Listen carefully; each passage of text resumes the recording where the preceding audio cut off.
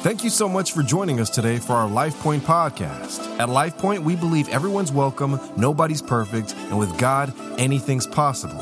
Hope you enjoy. Welcome to church, everybody. I'm so glad you're here. My name is Danny Rivers, and I'm one of the pastors here at LifePoint.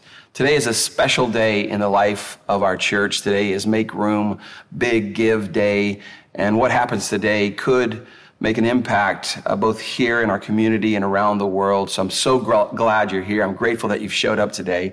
You know, as a pastor, I'm always going to be bound to the text, to God's word, and to say, this is what the Bible says about this or that. And then my job is, to the very best of my ability, to tell you what it means and how it applies to our lives. And so the goal of this series, We Are the Church, is to help us focus on, as a spiritual community, what our roles are, what our responsibilities are as a church, both as an organization, as individuals.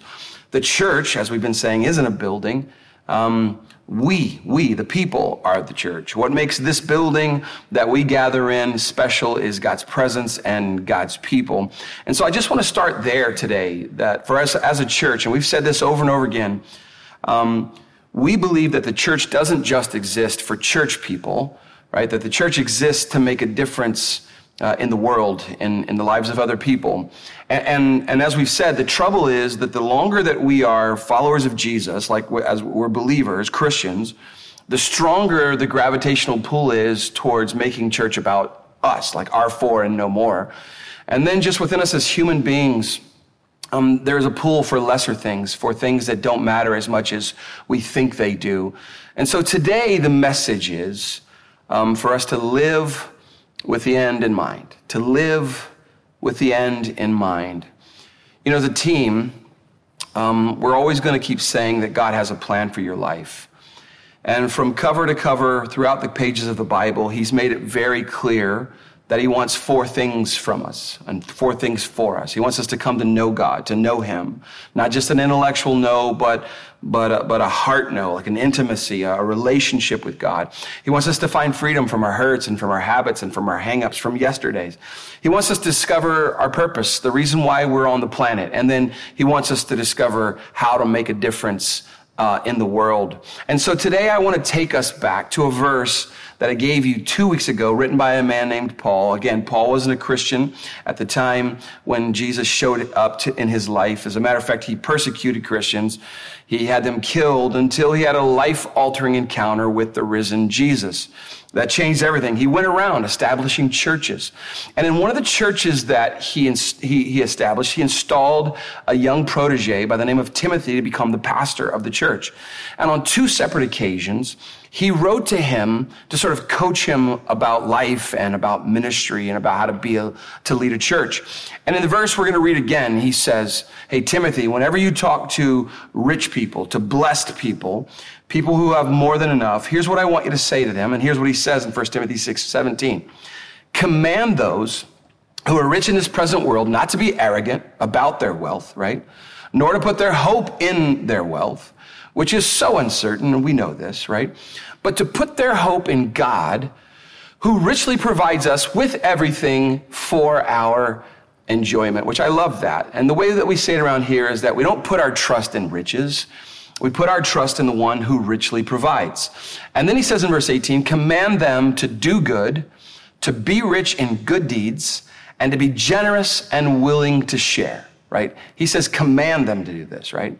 And then he says in verse 19, in this way, by doing this, they will lay up treasures for themselves. There's that language again that we heard last week from Jesus.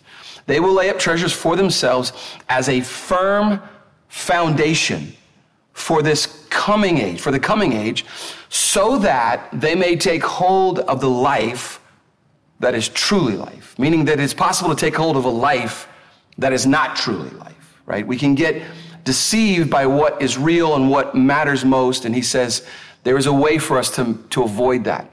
And the verse is loaded with many amazing thoughts. We talked about some of them a couple of weeks ago, being rich in good deeds, being generous with our more than enough in terms of our time, our talent, our skills, our treasure, and of course our finances. And then he says that when you do this, when you are generous with your more than enough, you're not only making a difference for people who are around you, but there's actually something in it for you as well, for me as well, right? And how many of you know that in the world that we live in, everybody wants to know what's in it for me? Well, Paul says there is something in it for you. He says, listen, if you'll do good, the good things, and if you'll be rich in good deeds and be generous and willing to share with what you have, you will lay up for yourselves treasures as a firm foundation for the age, his words, not mine, for the age to come. And then Paul introduces a topic here that Jesus taught about a lot, that the early church used throughout the whole New Testament as the main motivation for why we should want to make a difference in this life. And that word is heaven. The idea of heaven. And in other words, Paul is reminding the people in this verse we just read that there's a coming age, right? He's talking about what happens to us when our lives here are over. You get your 70, 80, 90 years, whatever it is, or so on earth, but the vast majority of your existence will not happen here. That's what he's telling us. But what you do here in the time you're allotted in this life has a massive impact on what happens on the other side of this life. So we're going to conclude our series today by talking about the main motivation for generosity, right? For us to make a difference in this world with our more than enough, to make sure we're laying up treasures in heaven, as Jesus taught, as Paul is teaching us here, that we make room here now for other people. Now, this word, heaven, has unleashed more generosity through Christians than any other idea. And the idea is that what we do in this life matters not just in this life, but it matters for eternity. Now, unfortunately, heaven gets a bad rap, right? Mostly because you got to die to go there, right? I was scrolling through the channels on Saturday, as I often do, as I'm getting up and starting to get moving, and I came up on this show called YOLO, Texas. YOLO, Texas. You only live once, Texas. And it sounds like a great excuse to do a bunch of dumb things. Can I get a witness? YOLO, that whole idea, right? Like what happens in Vegas stays in Vegas, except we all know that's not true. People come home broke, come on, right? With diseases and shame and all sorts of nonsense. But here's the truth. You don't only live once. You actually live twice. And one day, I believe, if you pay attention, you lock in here, you're going to thank me for this message. Because one of the major responsibilities that all of our pastors have is to prepare people, not just for this life, and we want to do that. We teach a ton of things around here about how to navigate life and how to navigate relationships and finances. But even more importantly for us is to help people be ready for the life that is to come. Because we're going to spend way more time in eternity than we do here. There's a verse in Hebrews 9 that says, everyone must die once, and after that be judged by God. There's different translations that say it a different way, but this was the one that says it the plainest. Everyone's going to die, and then you're going to get judged by God. Welcome to Life Point, by the way. You're welcome. So glad you came today. Aren't you glad you came today, right? Nobody wants to think about this, but it's true. This is why we're saying, since this is a reality for us, we're going to live, we're going to die, and then we're going to be judged. Why not live our lives with the end in mind? Now, I was reading a book one time, and there was this quote that fits here. It says, people live and then they die. And as long as they do both things properly, there's never going to be much to regret. Now, the fact that it was from a Jack Reacher novel shouldn't have anything to do with that, but it's good. Come on, it's good. It's a good saying. Now, the Bible teaches us that after we pass, we will face two judgments. We're going to face two judgments. The first judgment, the Bible calls the Great White Throne Judgment. A lot of people don't know about this one.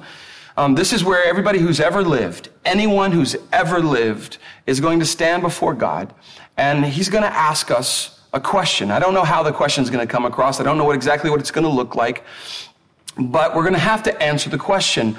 And it's going to go something like this. What did you do with Jesus? When you heard about Jesus, when you heard about his great love for you, his grace that was on offer, his mercy that was for you, about what he did on the cross of Calvary for you, what was your response to that news, to the good news? He's not going to ask you how often you went to church or how much of the Bible that you knew or what did you do with the sacrifice that Jesus made on the cross for you. Because he paid for all of the stuff that you might have ever done, on the stuff you did not do that you probably should have done, that I should have done.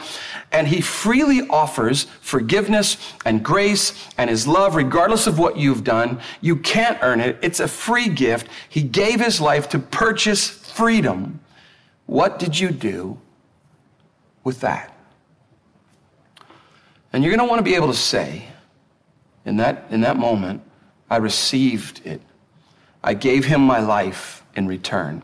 And you don't even have to be perfect for that to be the right answer, right? In fact, you won't be perfect in and of yourself. Jesus has paid for your sins. There's nothing you can do that I can do to earn it. And that's why we call it the good news. And then the Lord's going to say, oh, that was the right answer. Come on in. But then there's a second judgment. And I don't know that everybody knows about this one especially. This one is called the judgment seat of Christ. And this one is not, I don't think it's about heaven or hell like the first one is. This one is, I think, most importantly for believers, people who did say yes to Jesus. And this is less judgment, by the way, and more reward. And the idea is that we get judged based on the life that we live, and it determines apparently what heaven will be like for you and for me individually, right? So 2 Corinthians chapter 5, verse 10, Paul tells us about this judgment. He says, for we must all, notice the language here, for we must all appear before the judgment seat of Christ, so that, here's why, so that each of us may receive what is due us for the things done while in the body, while in this present life, whether good or bad. And we know this isn't about salvation because you can't get salvation by what you've done. It's a free gift. This is a different kind of judgment to give account to Jesus for what you've done while you were in this life, in the body is the way Paul describes it. And it's for what you've done, whether it's good or whether it's bad. And it's a reward for the good or the bad things that you've done. And Jesus used this reward language a lot. In fact, in the Sermon on the Mount, when he's going to do the Lord's Prayer, there's all of this reward language attached to that. And here's how Jesus says it in Matthew 16. For the Son of Man, this is verse 27, for the Son of Man is going to come in his Father's glory with his angels, and then he will, notice this, he will reward each person according to, or to the measure of what they have done. He's going to reward each person according to what they've done. He's going to come back in his Father's glory, and he's going to come with rewards to reward people for what they've done. Now, Jesus is coming back soon. I got to tell you this. He's going to come back. The Bible says he's going to come back for a bride that has made themselves ready, right? And when he comes, he's going to come to pay you back. Jesus says, I'm going to pay you back according to the life you lived. So let me tell you what I think that means, practically speaking. Every person who has shown up early to set up signage, to set up cones in the parking lot so that others could come in and find an orderly place to park, Jesus is saying, I saw you do that. I'm going to come back. I'm going to pay you back for what you've done. Every one of you who volunteers with our children at LP Kids, telling little kids that Jesus loves them and has an amazing plan for their lives. Every one of you who've changed a diaper over there, right? Jesus says he sees that. And he's coming back someday with rewards. Those who show up early to make coffee. Those who show up early to make sure the rooms are right. Those who show up early to make sure that there's a warm and friendly environment with coffee. Come on, somebody, coffee. And Jesus sees that, and he's coming back with rewards. Those who serve with our students, those who just went on a retreat last weekend to serve our kids. Jesus sees that. Every person who's ever worked around here to make sure that the place looks nice in the lawn or wherever.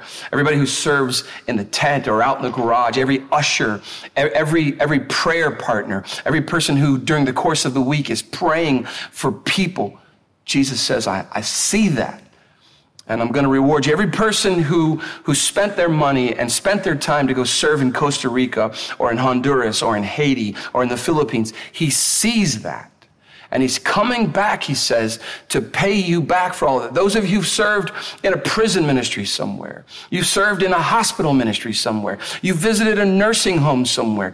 He sees you do that. He says, I'm coming back with rewards. Jesus is watching, and he sees the work that we do for him. He sees our service. He sees us laying up treasures in heaven for ourselves when we give to the purposes of God in the world, where moth and vermin and rust cannot destroy it, and thieves can't break in and steal it. And he's going to reward us for all that we've done for him. And again, Jesus over and over again used this as the main motivation for why we should orient our lives around serving the purposes of God. And he says, look, when you think about your life, think about the fact that you're going to have this moment someday in heaven where you're going to stand before me.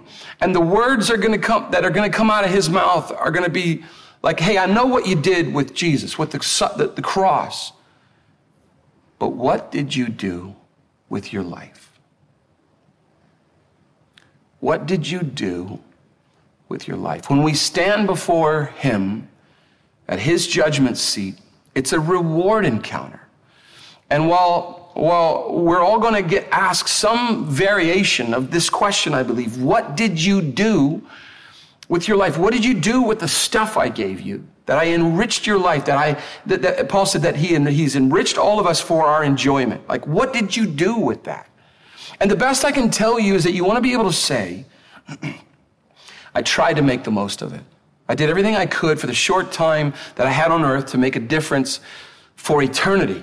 Not just for myself, not just for my family, but for eternity. I used the gifts, Jesus, that you gave me. I used the talents, the skills, my know-how, my time, my financial resources. I used my more than enough to make a difference for other people, for you, for this world. Now, this is such an important concept in the Bible that it shows up in one of the very last thoughts, the concluding thoughts of the whole Bible. Revelation 22, the last chapter of the Bible. Revelation 22, verse 12, Jesus says, look, I am coming soon. And notice this, my reward is with me. And I will give to each person according to what they have, say this word with me, what they have done. What they have done. Now, this is a huge thing for us to consider, everybody. What I'm going to hear and experience in heaven will have much to do with what I did with my time on earth, with my more than enough. This is why we're finishing this series on this Make Room Give Day by telling you about how you need to live with the end in mind. It matters so much what we do with our right now life, because we're all building a life. Every one of us, students, kids, parents, grandparents, all of us. And that life is going to get tested. And Jesus taught us this in the last part of the Sermon on the Mount when he talks about the wise and the foolish builders, that there's tests that come in life. And one life was built in a foolish way and it couldn't stand the test of time. And one life was built in a wise way and it stood against the test of time. So it matters. It matters how you live your life and what you do with your life. It matters how you build your life. And I'm going to move on here, but I want to drop one more passage that gets super clear on this. 1 Corinthians 3, verse 10. But each one, Paul says, each one should build with care. For no one can lay any foundation other than the one already laid, which is Jesus Christ, meaning that all of our lives must be built on the chief cornerstone, Jesus Christ, right? He says, if anyone builds on the foundation, and he's talking about building on Jesus now. If anyone builds on this foundation using gold, silver, costly stones, wood, hay, or straw, their work will be shown for what it is. Because the day, capital D, the capital D day, the judgment seat of Christ day, will bring it to light. It will be revealed with fire, and the fire will test the quality of each person's work. If what has been built survives because of how they built it, whether they built it, let's go backwards, whether they built it with gold, silver, costly stones, that's one category, or they built it with wood, hay, or straw, that's a separate category. He says the quality of the person's work will be tested. If what has been built survives, the builder will receive a reward. If it is burned up, the builder will suffer loss, yet still be saved. Right? This is why we know this is not about salvation. Even though only as one escaping through the flames. This is tough stuff, everybody. But it's also great news if you're building your life the right way. Too much for us to get into all of this, but a few takeaways. It matters how you build your life and what you build it with. Notice the two different types of material. Costly, silver, gold, stone, right? And then the other category, wood, hay, straw. Like quick, rushed, didn't think, not thoughtful, not experiencing life to the full. So, but by the way, this verse is deeply connected to the judgment seat of Christ. When we're asked, what did you do with the life I gave you, with the gifts, the grace, the blessings? The answer is going to be tested by fire. I don't know how. I don't know what it looks like. I just know that's what Paul says. The Bible says that fire is going to test the church that we're building here. The missions dollars that we gave out, the things that we did here to serve the city, the community around us, the churches we helped launch, the people that we've helped send, all of that's going to be tested by fire. The work that we did, and it's going to be tested on the way that we built it. And the fire will show if what we built had any value. And the way it gets evaluated, the good deeds, the works we did, the money we gave, did it make an eternal difference? So in other words, if it doesn't show up as a treasure laid up in heaven, it's not going to pass the fire test. That's what he's saying. I'm not telling you this to cause fear, but it's just to tell you the reality of why this matters so much, what we're doing. Everything we build our lives on gets tested in the end by fire. If we build it by our name and our fame and our stuff and me and mine, does that survive the fire test? I think not. We have to think about this. And so it would not be good of me to share a series like this and not tell you that you're going to have this moment where you stand before the Lord. And I want to do my job as a pastor to get you ready for that. And so let me wrap it up this time by giving you some eternity principles that you don't really need to forget. Please write them down. And the first thing is that this life, this is not all there is. We're just passing through. We just have to constantly remind ourselves of that. We don't just settle in and sort of occupy and put everything we have into this life that we have. Like see it through the lens of eternity. Don't build your life on things of just this life because our final citizenship is in heaven. And we're waiting for a Savior there, Jesus Christ. We're part of an eternal kingdom, and we have a King, and his name is Jesus. Amen, somebody. Secondly, our time on earth is very short. There's a lot of language in the biblical record around this. Wise people have reflected on the brevity of life. This is from Psalm 90, and this is what the psalmist says. He's talking to God. He says, verse 5, "You sweep people away in the sleep of death. They are like the new grass of the morning. Though in the morning it springs up new, by evening it's dry and withered." And what he's saying is our lives go by so fast, and the grass in that part of the world, the desert region, would spring up in the morning with some dew, and then by the end of the day, the sun would have burned it off.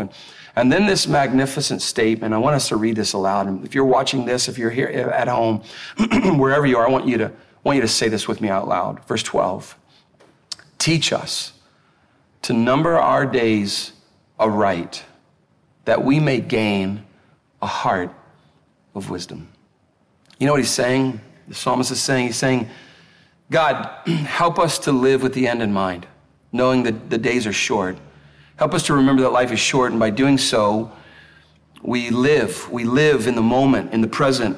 We live for the future, right? We live with a heart of wisdom. We gain a heart of wisdom. We have the wisdom to know what matters most. We have the wisdom to know what doesn't really matter.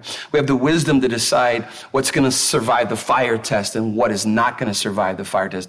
Now, that's really important because if you think you'll have a lot of time, you will squander that. And anything you have a lot of, you tend to squander. But anything you think you have a little of, you tend to be taking better care of. That's just true. So the third statement I want to give you is I have to make the most of the opportunities that I have. The opportunities that come my way to make a difference in life, they won't always be there. Like I don't get to make a difference in the lives of the people on the other side of this life. I have this window. This is my moment. And God will send people to me at work, at school, in my neighborhood, my job. And my job is to be aware of those God moments, to actually wake up in the morning and pray, God, help me to be aware of the opportunities to make a difference around me today. As I'm going through this day, let me remember that my life is short and to make the most of the opportunities to be kind, to be patient, to be loving, to be generous, to be gracious, to be rich in good deeds. Paul says in Ephesians chapter 5, verse 15, he says, be very careful then how you live, not as unwise, but as wise. And then he says this, making the most of every opportunity because the days are evil. So that has to be in our minds as we live our lives, that there are opportunities that you're not going to get back. Make the most of every opportunity. The word in the Greek there is kairos, not chronos. Chronos is like actual time, like the time passing by on your watch. Kairos suggests that there's a window that opens for a while and then it closes. That's the word Paul uses here. It's just here, this opportunity is here for a space and then it goes, which is why he says, don't live as unwise, thinking you have all the time in the world. Live with wisdom, because you only have these windows to make a difference. This is why I'm so passionate about us making room, this season that we've been in. As soon as possible, the window to reach people out there, to send people out there, to take people who disciple them here, send them out there. This is the reason there's a tent out there. This is the reason that we're jamming people in the garage. This is why we're in this giving season. We get these windows of opportunity. We have to strike while the iron is hot. We can't afford to miss these moments because these moments can close. Right? Momentum can come and momentum can go. People can a church like this can be like seen as a beacon in the community, and then it can be not as bright in the community. And so we can't afford to miss our moment. As a church, we have this window of opportunity to reach more people than we've ever reached in our neighborhoods. And as we've been saying, with this new building, to disciple our students better, to coach up our young adults better, to help people experience freedom from their yesterdays with our freedom conferences. But not just that, but to help people experience financial freedom through Financial Peace University. We can't miss this moment because what we do and what we do not do matters. And we have to realize that we're going to stand before God. I'm going to stand before God. You're going to stand before God about all of this. And the Lord's going to say, what did you do with the life that I gave you? The resources, the energy, the skills, the dreams, the money. And the hope for me as a pastor is that you and I, we built our lives upon things eternal and not just temporal, passing things. That we built our lives in a way that can stand the fire test and remain. The last thing, there's really only one thing that matters, and that's eternity. Like if it doesn't show up there, it doesn't matter as much as you think it does. So I'm going to be bold, all right? I'm going to be real bold here, and forgive me if it's too bold for you. But you and I, we have to go through life looking up, not just looking around. We got to go up. We got to go through life, eyes on heaven, eyes on eternity, not eyes on this world. And too many of you, come on somebody, let me just tell you, too many of you are living your life focused only on what's around you. You have allowed the glitter that you think is gold from this life. You have allowed the pressures of life, the deceitfulness of wealth. We have allowed this to distract us. And this is why Paul says in 2 Corinthians 4, Verse 18, so we fix our eyes, not on what is seen, but what is unseen. Since what is seen, that around us stuff, that eye level stuff, is temporary, but what is unseen is eternal. Heaven is more real than all that glitters down here. Don't get enamored with your job and your money and your house and your things and your time and your kids' sports and your vacations. Praise God for them. Enjoy them. God gave them to you to enjoy. God put them there for you to enjoy. But do not get enamored with them. Do not fall in love with the things of this world. Do not fall for the vain philosophies of this world where people love what is evil and hate what is good. It's all around you. Do not fall for that. Earth will mess you up and earth will disappoint you. And you will discover one day is that you're going to stand before God and you're going to wish that you didn't put your hope in this life. That you didn't put so much attention and focus on the things of this world. Go through life looking up, not looking around. And for the person who's here today, whose life doesn't feel so good right now or is not good, you're having a rough time. I'll say the same thing to you. Don't go through your life looking at your problems. Don't go through life looking at all the disappointments. Don't go through life looking at your failures, because some glad morning, we used to sing, when this life is over, I'm going to fly away and you're going to be with Jesus. Come on, everybody. To the discouraged person, lift up your head. I mean, lift up your head literally, right? I want you to visualize this. Lift up your head. Your redemption draweth nigh. It's coming soon. Hang in there. It's coming soon. This isn't all there is. To the exhausted one, lift up your head.